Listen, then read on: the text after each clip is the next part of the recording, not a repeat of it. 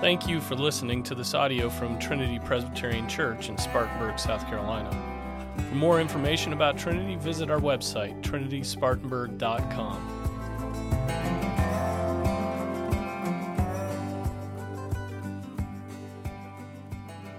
Lord, thank you for your mercies new every morning. Father, we thank you for the cleansing blood of your Son. We thank you that you have given us knowledge of you by your Holy Spirit.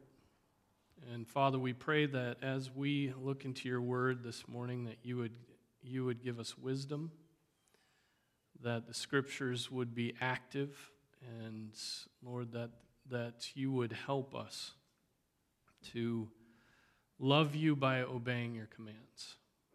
And so, Lord, give me words to speak, and may this time lead to your glory and to the building up of your church.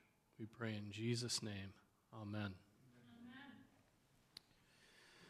All right, so back to another class in our Christian Rigor series. We had a couple introduction classes, and then we have covered 5 specific topics. The first was hate, but hate your sin. The second was tithe. The third was forgive. The fourth was pray. The fifth, last week, was rejoice. And this week is commit. Commit. So again, the standard reminder I give you at the beginning of each one of these classes. This is not about our justification, which is by faith alone. None of your works can commend you to God. Not a single one of them. As much as you would try to make your works commend you to God, they will not commend you to God. You are saved by faith. And it's strange how we fight against that, isn't it? You are saved by your faith. And so we are talking about rigor in regard to our pursuit of sanctification, obedience to the Lord arising from a heart in which the love of God has been poured out. So, first question here before we get to our main verse this morning, the verse that we ask ourselves, if this is absolutely true, am I willing to obey it? If this command is from God, and I heard it directly from his mouth, which in the reading of Scripture you are hearing it directly from the mouth of God, am I willing to obey it? But here's the opening question. Is your life a string of broken commitments? Has your life up to this point been just a string of broken commitments? That's not to be answered. We could all go through our laundry list here. We'll get to some interaction later. Is your life a string of broken commitments? Just think back. And small and large commitments. I'm not just talking about the main commitments of your life. I'm talking about you told somebody you'd meet them at 3 o'clock, and you showed up at 3:20. Those sorts of commitments. Is your life a string of broken commitments? Now, it seems that there's a commitment problem with young people today. If you Google it, commitment or something like that, you'll get words that pop up like commitment avoidance and commitment phobia and commitment issues. And the goal of most people's lives today, it seems, to keep their options open all the time. Don't make commitments so that you have your options open. And it seems like the younger generations are getting bashed for their commitment phobia today, but it's probably something that older people have always complained about when it comes to younger people. I think every generation once you've carried responsibility, looks at those who aren't carrying responsibility and aren't fulfilling their commitments and sort of looks down their nose at them. So I don't think there's anything new under the sun. And so probably something that old people have always complained about young people. Perhaps we could talk about Gen Z and their problems, but I don't want to do that. I think we all have work to do when it comes to commitment and committing. Immediate gratification militates against the slow burn of faithfulness and commitment. We want immediate gratification, and so we keep our options open, and then when our options are open, we just go with what we immediately want satisfied. And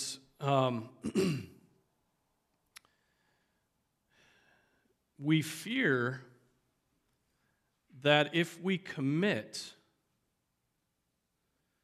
that the ideal option might pass us by. Right? In committing, we're like, oh man, there are going to be 6 other options, and one of those is going to be the best option. And when we commit, we're like giving up what might be the ideal. So commitment takes faith.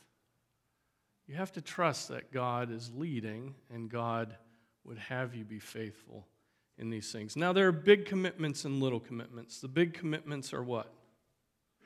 What are the big commitments in your life? Marriage vows, right? Anything by which you enter in through vows before Almighty God, I would call a big commitment. But the fact of the matter is any commitment we make is a vow before God, big or little. It's one of the points I want to emphasize. Children, what's your commitment to your children?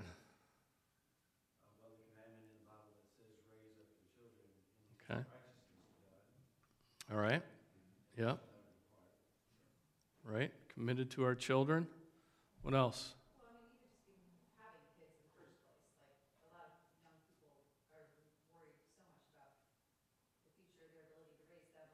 Sure. Whether or not, so making the step of having children. Yes. That's it. Marriage and kids. Church membership and baptism. Think of those both are vows. You take vows before God in church membership and baptism.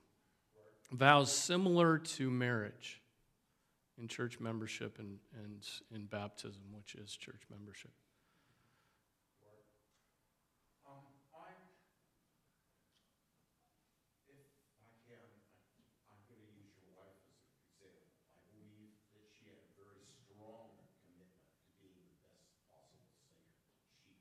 Okay.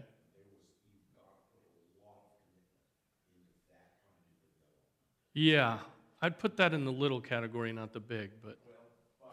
And then all of Sorry. a sudden, this guy came along or something like that, and Destroyed her dreams. she sort of reoriented significantly. And I'm not going to tell anybody what her commitments are, and she doesn't have to tell anybody her commitments are. You can just see what she does, but I think her commitments are very different. Yes, yeah, a shift in commitments. Things come along and our commitments do shift. Work. Somebody said work. Work contracts. You sign a contract. You vow to do certain things, and they vow to supply you with certain things and expect certain things from you. Citizenship is a big commitment. If you come in as, if you get your green card and you become a citizen of the United States, you take vows, right? And how about enlisting in the armed forces? You can't back out. You got to fulfill your commitment. If you back out, there's trouble. Yeah. Wills and powers of attorney? Yeah, okay? Wills, powers of attorney, anything legal, legal contracts, things like that. Big commitments, many of those very painful if you fail to keep those commitments.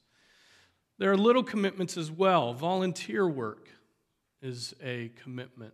Volunteer work. You agreed to work in the nursery, and that's a commitment. You agreed to show up for a church work day. You agreed to help a neighbor with his yard work, right? And so little commitments. You've committed, and another little commitment, maybe showing my anal retentiveness, is arriving on time. That's my second mention of it. Don't make me wait at the coffee shop for you. You have 10 minutes, and I'm gone. Keeping promises you made to your wife, your husband, your children, your friends, fellow church members, co-workers, neighbors. Just promises you made. We're going to go get ice cream Friday night. Commitment you made to your children. Generally being true to your word. What you say you're going to do is what you do. What you say you're not going to do is what you're not going to do. Just that commitment to speak truthfully, right, and stick to your words.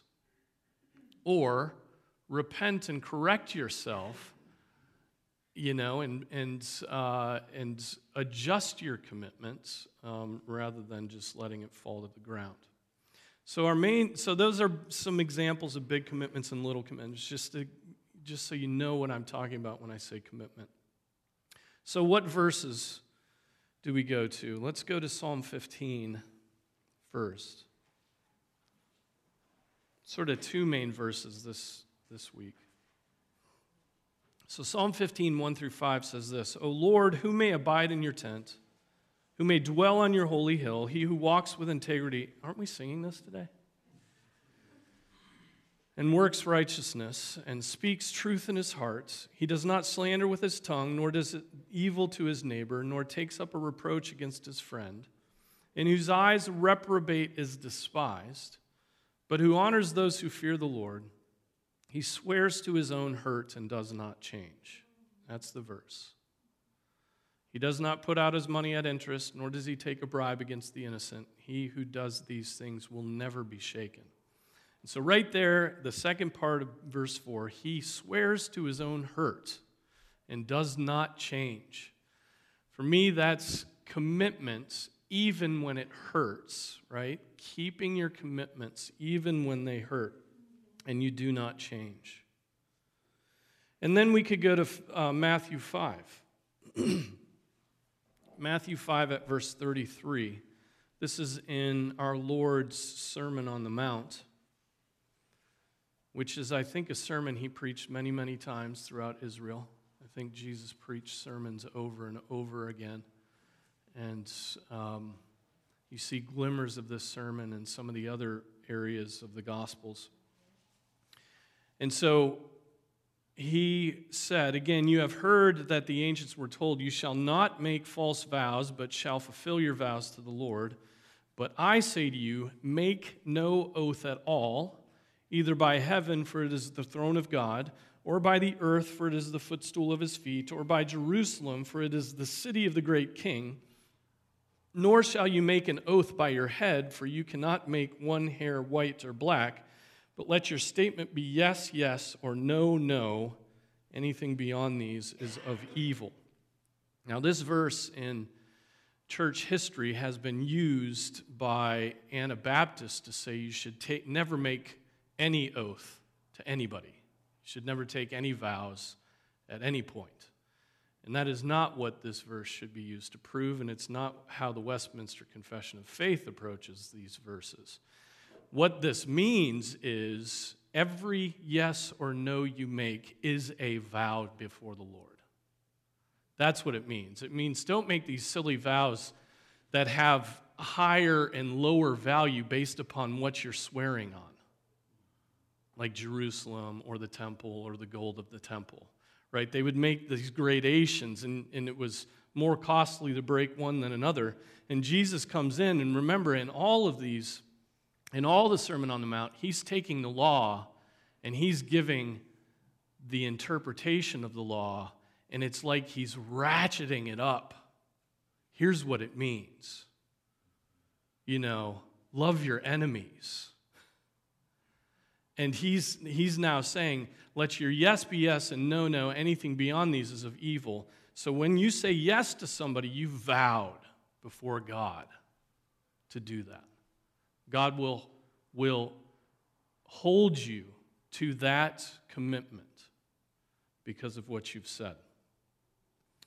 So those are the two main verses that I want us to think about. He swears to his own hurt and does not change. And then, but let your statement be yes, yes, or no, no. Anything beyond these is of evil.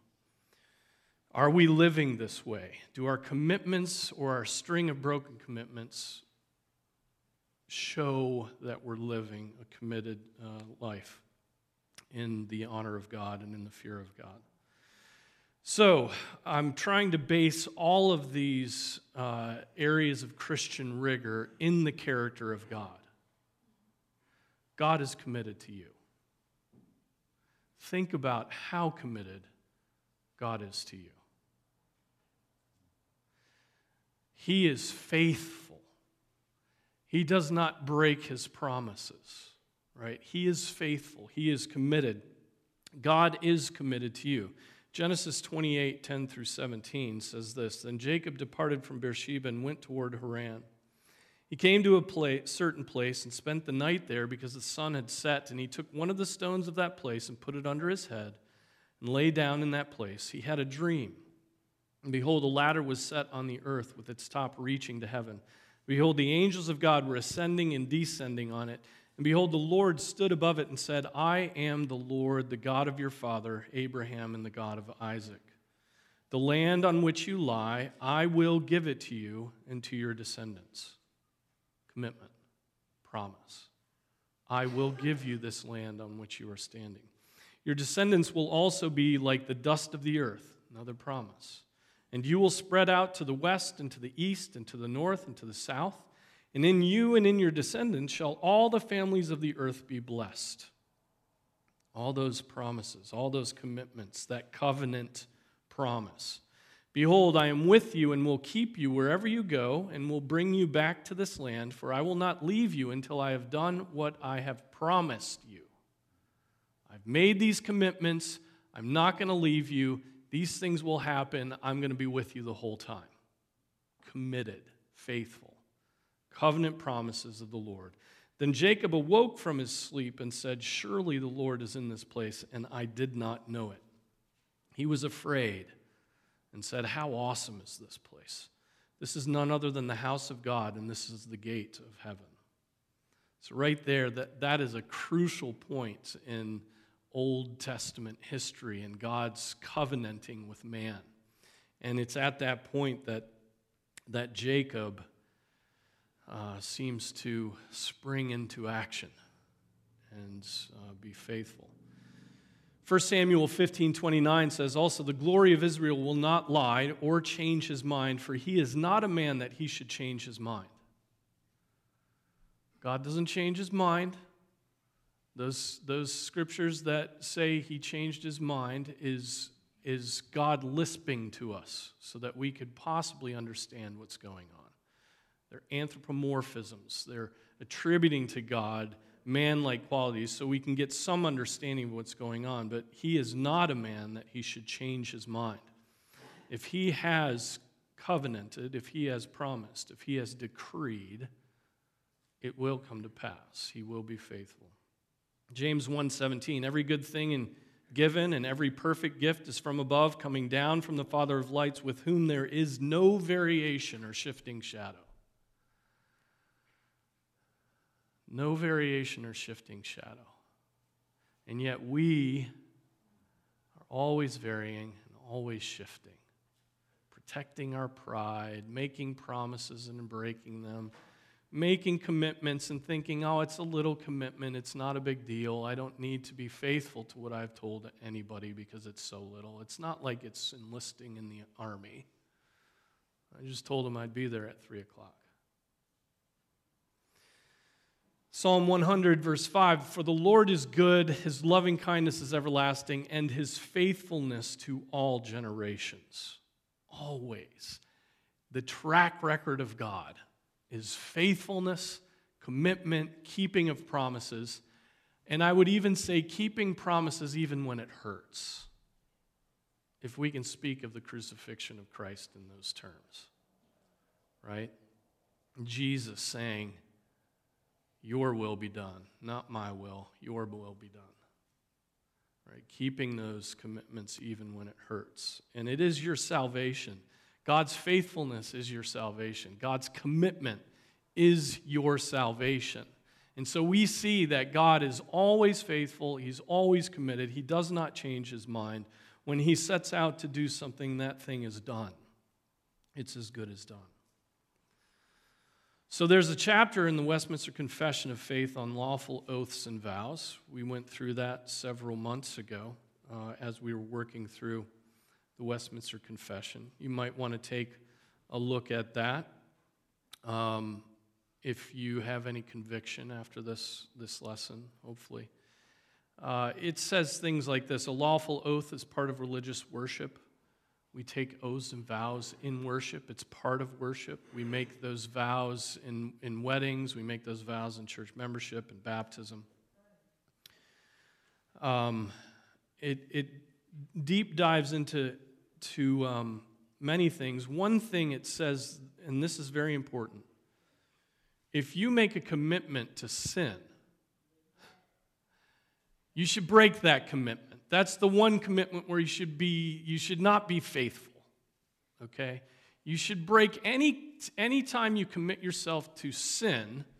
That's a rash oath. That's a rash vow, and it will honor God if you break it. And if you keep it, you will be sinning against him. An oath is to be taken in the plain and common sense of the words without equivocation or mental reservation. It cannot oblige to sin.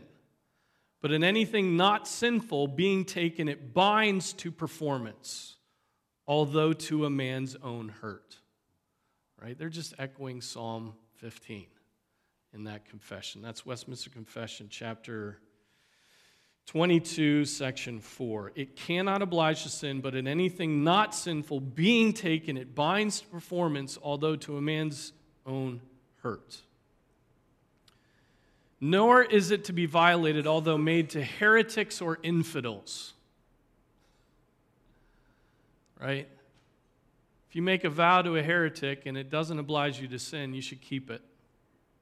If you make a vow to a government that's wicked, if it doesn't oblige you to sin, you should keep it. All right, so there are other things in that Westminster Confession, but I just wanted to dip in there and a whole chapter of the confession just on oaths and vows. It just seems weird to me, right? We just don't even think about commitments anymore. We would not have, if we were writing the Westminster Confession of Faith today, we wouldn't have had a section in there on contracts and vows and oath-keeping. I just don't think we would. We don't think about it much. And what vows we do take, we just treat very lightly, superficially. And our yes is no and our no is yes.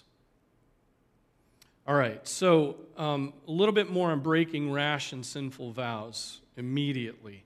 If you have committed yourself to things that will force you to break God's commands, break those vows now. Get out of them. Repent. Break them, okay? Proverbs 20:25. It is a trap for a man to say rashly, "It is holy," and after the vows to make inquiry. In other words, you go in, you say, you take this vow and you say, "This is a holy thing, I'm committing myself," and then you start thinking about it afterwards, like, what did I just commit myself to? I just committed myself to commit sin, right? And so we so often will approach a contract or a commitment in that manner. We'll make it rashly, we'll make it quickly, and then we'll contemplate only after we've made the vow whether it's godly or not,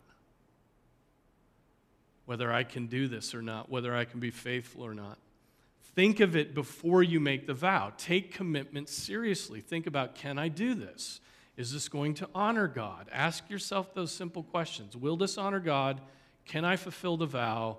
Will it be for His glory? And will it be for the good of my neighbor and my own growth in the Lord, my own sanctification? It is a trap for a man to say rashly, "It is holy," and after the vows to make inquiry. Okay? And then, of course, we have the example of Jephthah. Right? Now the Spirit of the Lord came upon Jephthah so that he passed through Gilead and Manasseh. Then he passed through Mizpah of Gilead, and from Mizpah of Gilead he went on to the sons of Ammon. Jephthah made a vow to the Lord and said, "If you will indeed give the sons of Ammon into my hand, then it shall be that whatever comes out of the doors of my house to meet me when I return in peace from the sons of Ammon, it shall be the Lord's, and I will offer it up as a burnt offering." So Jephthah crossed over to the sons of Ammon to fight against them, and the Lord gave them into his hand. He struck them with a very great slaughter from Aroer to the entrance of Minnith, 20 cities, and as far as Abel-Keramim. So the sons of Ammon were subdued before the sons of Israel. And when Jephthah came to his house at Mizpah, behold, his daughter was coming out to meet him with tambourines and with dancing. Now she was his one and only child. Besides her, he had no son or daughter. When he saw her, he tore his clothes and said, "Alas, my daughter, you have brought me very low, and you are among those who trouble me, for I have given my word to the Lord, and I cannot take it back." So she said to him, "My father, you have given your word to the Lord. Do to me as you have said, since the Lord has avenged you of your enemies, the sons of Ammon." She said to her father, "Let this thing be done for me. Let me alone 2 months, that I may go to the mountains and weep because of my virginity, I and my companions." Then he said, "Go." So he sent her away for 2 months, and she left with her companions and wept on the mountains because of her virginity. At the end of 2 months, she returned to her father, who did to her according to the vow which he had made, and she had no relations with the man. Thus it became a custom in Israel that the daughters of Israel went yearly to commemorate the daughter of Jephthah the Gileadite 4 days in the year. Now there's a weird interpretation of that says that Jephthah did not sacrifice his daughter as a burnt offering. I don't know how you get that out of the text. He did to her as he had vowed. Right? It's about as clear as you could possibly make that statement. But they say that she just committed herself to virginity. He didn't actually sacrifice her, and she just never married a man. I don't buy that. Calvin doesn't buy that. Other commentators don't buy that. He committed human sacrifice. That's forbidden by the law of God. That is a sin against God. You cannot sacrifice humans. And he had committed rashly to do that. He had committed not thinking it through, that likely coming out of his door would be his daughter. And he should have broken that commitment. Even though his daughter was like, "You made the vow, do to me." I mean, that's some serious faith there. Do to me as you have vowed. But he should have broken that commitment. That's an example in Scripture of vowing that which would lead to sin. Okay? And those should be broken. But that's not our problem. Our problem is breaking vows that should be kept. Isn't it? That's hard. It's hard to be faithful. It's hard to be committed. What should you be committed to? Church. You should be committed to your church. You've taken vows of membership to be a part of this church. You should be committed to that church. And church is a family. It's not always fun. Church is it's a wacko family, and everybody's, there's the crazy uncle in every family, and you have to live with the crazy uncle. Uncle Larry.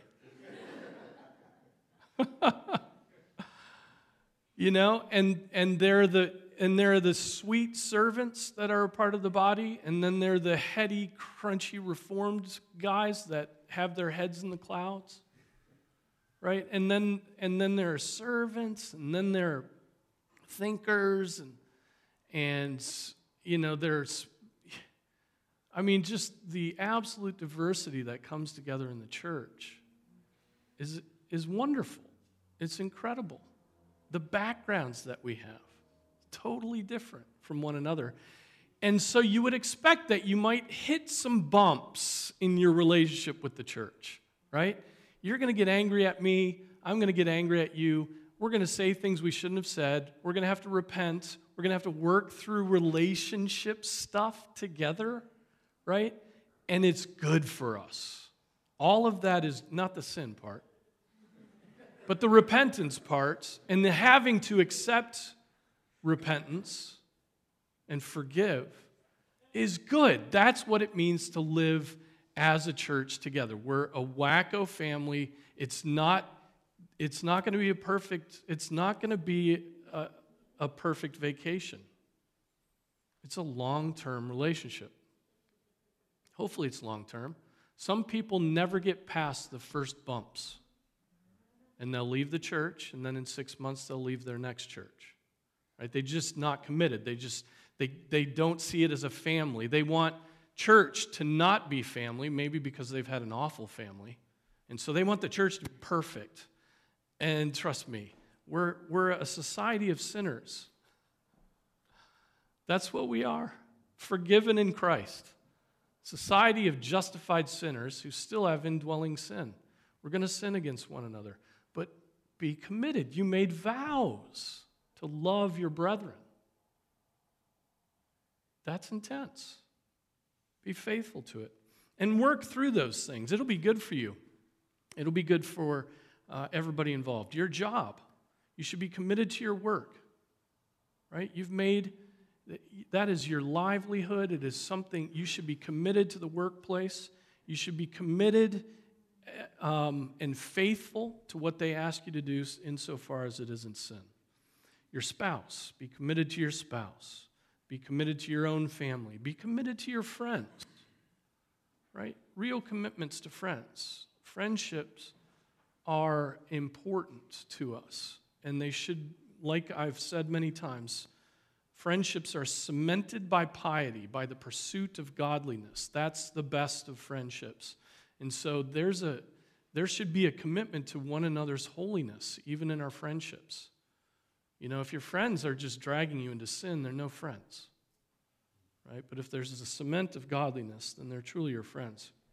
What should I be committed to? Church, job, spouse, family, friends, and everything you've promised to be committed to that is not sin. Every single little yes or no, every single promise you've made, you should be faithful to. That's hard, isn't it? Because our moods sort of conflict. I know I promised to get ice cream, but I'm tired. I'm tired tonight. Maybe next week. And then Ruth starts crying. And then you go get ice cream.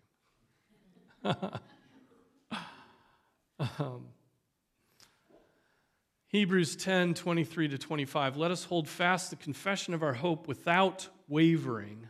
For he who promised is faithful, and let us consider how to stimulate one another to love and good deeds, not forsaking our own assembling together, as is the habit of some, but encouraging one another, and all the more as you see the day drawing near. That's a verse about being committed to the assembly, to this church, to the church. Don't forsake assembling together. It's important. It is where you will be fed, Lord willing. Right? And so let's learn how to stimulate one another to love and good deeds, one of which is not forsaking the assembling of ourselves together.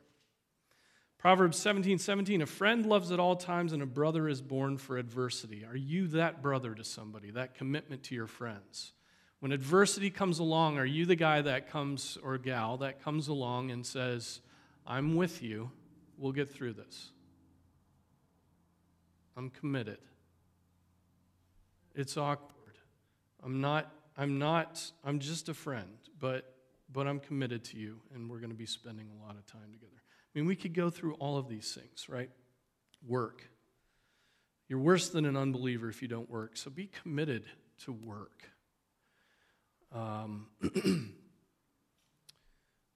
Spouses, plethora of verses we could go to, correct? Now, what good will come from you keeping your commitments? What good comes to you when you are faithful in keeping commitments? Luke 16, 10 through 13. Listen to these first verses. He who is faithful in a very little thing is faithful also in much. And he who is unrighteous in a very little thing is unrighteous also in much. Therefore, if you have not been faithful in the use of unrighteous wealth, for example, who will entrust the true riches to you? And if you have not been faithful in the use of that which is another's, who will give you that which is your own? No servant can serve two masters, for either he will hate the one and love the other, or else he will be devoted to one and despise the other. You cannot serve God and wealth. And then Luke 19, a little bit later, while they were listening to these things, Jesus went on to tell a parable because he was near Jerusalem, and they supposed that the kingdom of God was going to appear immediately. So he said, a nobleman went to a distant country to receive a kingdom for himself and then return. And he called 10 of his slaves and gave them 10 minas and said to them, do business with this until I come back. But his citizens hated him and sent a delegation after him, saying, we do not want this man to reign over us. When he returned after receiving the kingdom, he ordered that these slaves to whom he had given the money be called to him so that he might know what business they had done. The first appeared, saying, Master, your mina has made 10 more minas. And he said to him, listen to this, well done, good slave, because you have been faithful in a very little thing. You are to be in authority over 10 cities.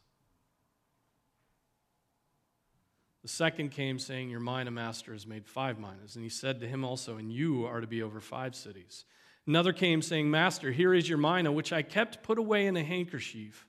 For I was afraid of you, because you are an exacting man. You take what you did not lay down and reap what you did not sow. And he said to him, by your own words I will judge you, you worthless slave. Did you know that I am an exacting man, taking up what I did not lay down and reaping what I did not sow? Then why did you not put my money in the bank, and having come, I would have collected it with interest? Then he said to the bystanders, take the mina away from him and give it to the one who has 10 minas. And they said to him, Master, he has 10 minas already. I tell you that to everyone who has, more shall be given. But from the one who does not have, even what he does have shall be taken away. But these enemies of mine who did not want me to reign over them, bring them here and slay them in my presence. That's an interesting passage, isn't it? If you think about it as far as commitments. You know, committed, he's given 10 minas, he's committed to obeying what his employer asked him to do, which is to make some wealth with those minas. He does it, and in coming back with 10 more, the master says, well done, you have been faithful in a very little thing. Bam, I'm going to put some serious responsibility on you. Now you're going to have to be committed to 10 cities. Get ready, gird up your loins. You were faithful in a very little thing, and now more responsibility is coming to you. The one mina guy just puts it in a handkerchief and then doesn't get anything. And guess who gets that? One mina. The man who can handle responsibility, the man who knows what commitment is, the man who's committed to his master. He gets the one. Not even the guy who made 5. He doesn't get it. It goes to the one who made 10. Because he's proven that he is responsible. He's proven his commitment. So, To conclude, faithfulness in little things or unfaithfulness in little things is an indication that you are or are not ready to carry the responsibility of larger things. You know, the deacons ask you to sweep the floor. And you do it once and you're like, it's below me. I'm not going to do that anymore. It's humiliating. Some guys respond like that. Other guys do it for 6 years, and you even forget that they're doing it.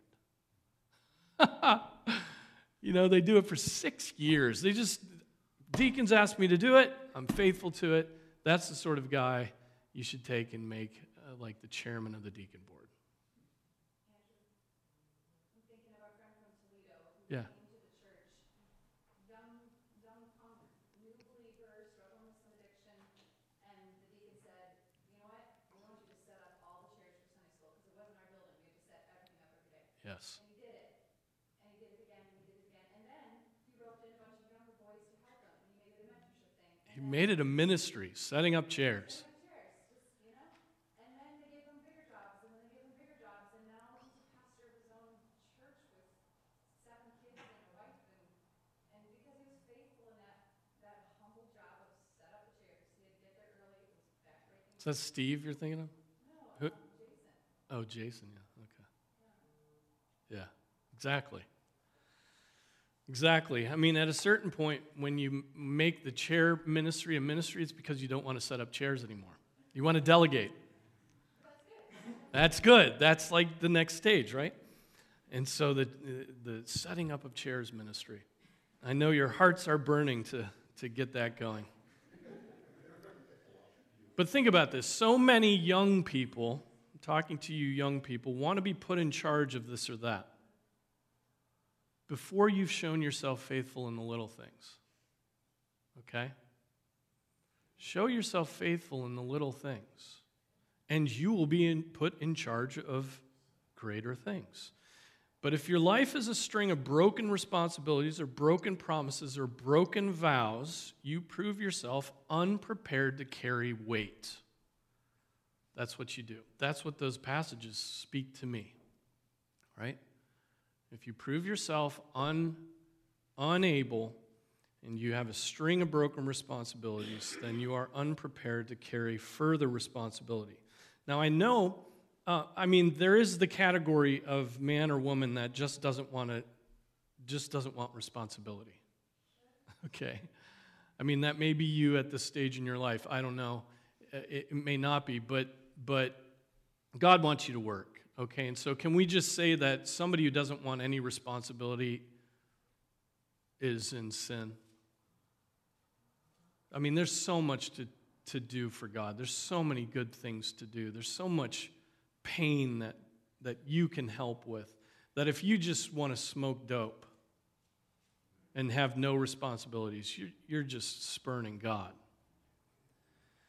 So let's assume you want to carry responsibility. The path to carrying much responsibility is to be faithful in the small things, and then more responsibility will be added to you. So be the son or daughter who takes out the trash and cleans tables after dinner. Do it faithfully as service to Christ for years without being asked. Because you love the Lord and you love your mom and dad and you just want responsibility. You want to be a man. You want to be a woman and not a girl or a boy. And before long, with that faithfulness, it will lead to more and more responsibility. Faithfully do little things, God will add responsibility to you. That's the same with whatever stage you're at, whatever responsibilities you have. Be faithful in the little things, God will add more. And more until you have to until you're crying out for relief, asking Him to help you to maintain these responsibilities. I ran a website for a couple theologians back a while ago without pay. I did it for over 10 years, just a little website. John Frame, Vern Poythress, you may have heard of them. I ran their website for 10 years. before I handed it on to the next guy. And why did I do it for so long? My name wasn't on the website. I didn't get any accolades. I was a pastor. I wanted people looking at me and reading the stuff that I had written. And here I am promoting the work of two other theologians. And I did it because I said I would. I just said I would. And I did it for over 10 years. Okay? And it got to the point where it needed to be handed on because I didn't keep up with website construction. And it just needed to be handed on to somebody with more expertise. But I did it because I said I would, and I did it because I believed the writing of those theologians needed to be promoted for the good of Christ's bride, the church. So it was worth not getting paid for it. It's worth just laboring away, maybe 3 or 4 hours a week for these guys. And are there examples like that in your life?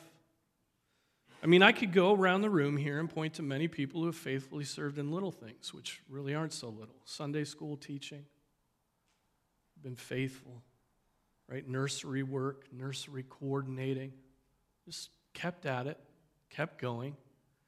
No one sees you. Music ministries, right? Opening your homes for hospitality. Many of you just regularly, faithfully do that. Serving as deacons, serving as elders, meeting after meeting after meeting. Right? And just plugging away at that work. Psalm 84:10 says, I would rather be a doorkeeper in the house of my God than dwell in the tents of wickedness. A doorkeeper. I'd rather stand by the door in the house of the Lord, not doing any of the main functions of the priests and the sacrifices, just a doorkeeper. I'd rather do that than dwell in the pleasures that are in the tents of wickedness. Your God keeps his promises, and that for you is your salvation, so commit yourself. Keep your promises, big and small, even when it hurts. Even when it hurts, okay? Keep them. Let's pray. Father, thank you for your word. Thank you for your commitment to us, your faithfulness, that every promise is yes and amen in Christ. We thank you for that you have given us responsibilities. Father, help us to be committed. Help us to be faithful, and help us to remain faithful to our vows, even when it hurts. We pray in Jesus' name, amen.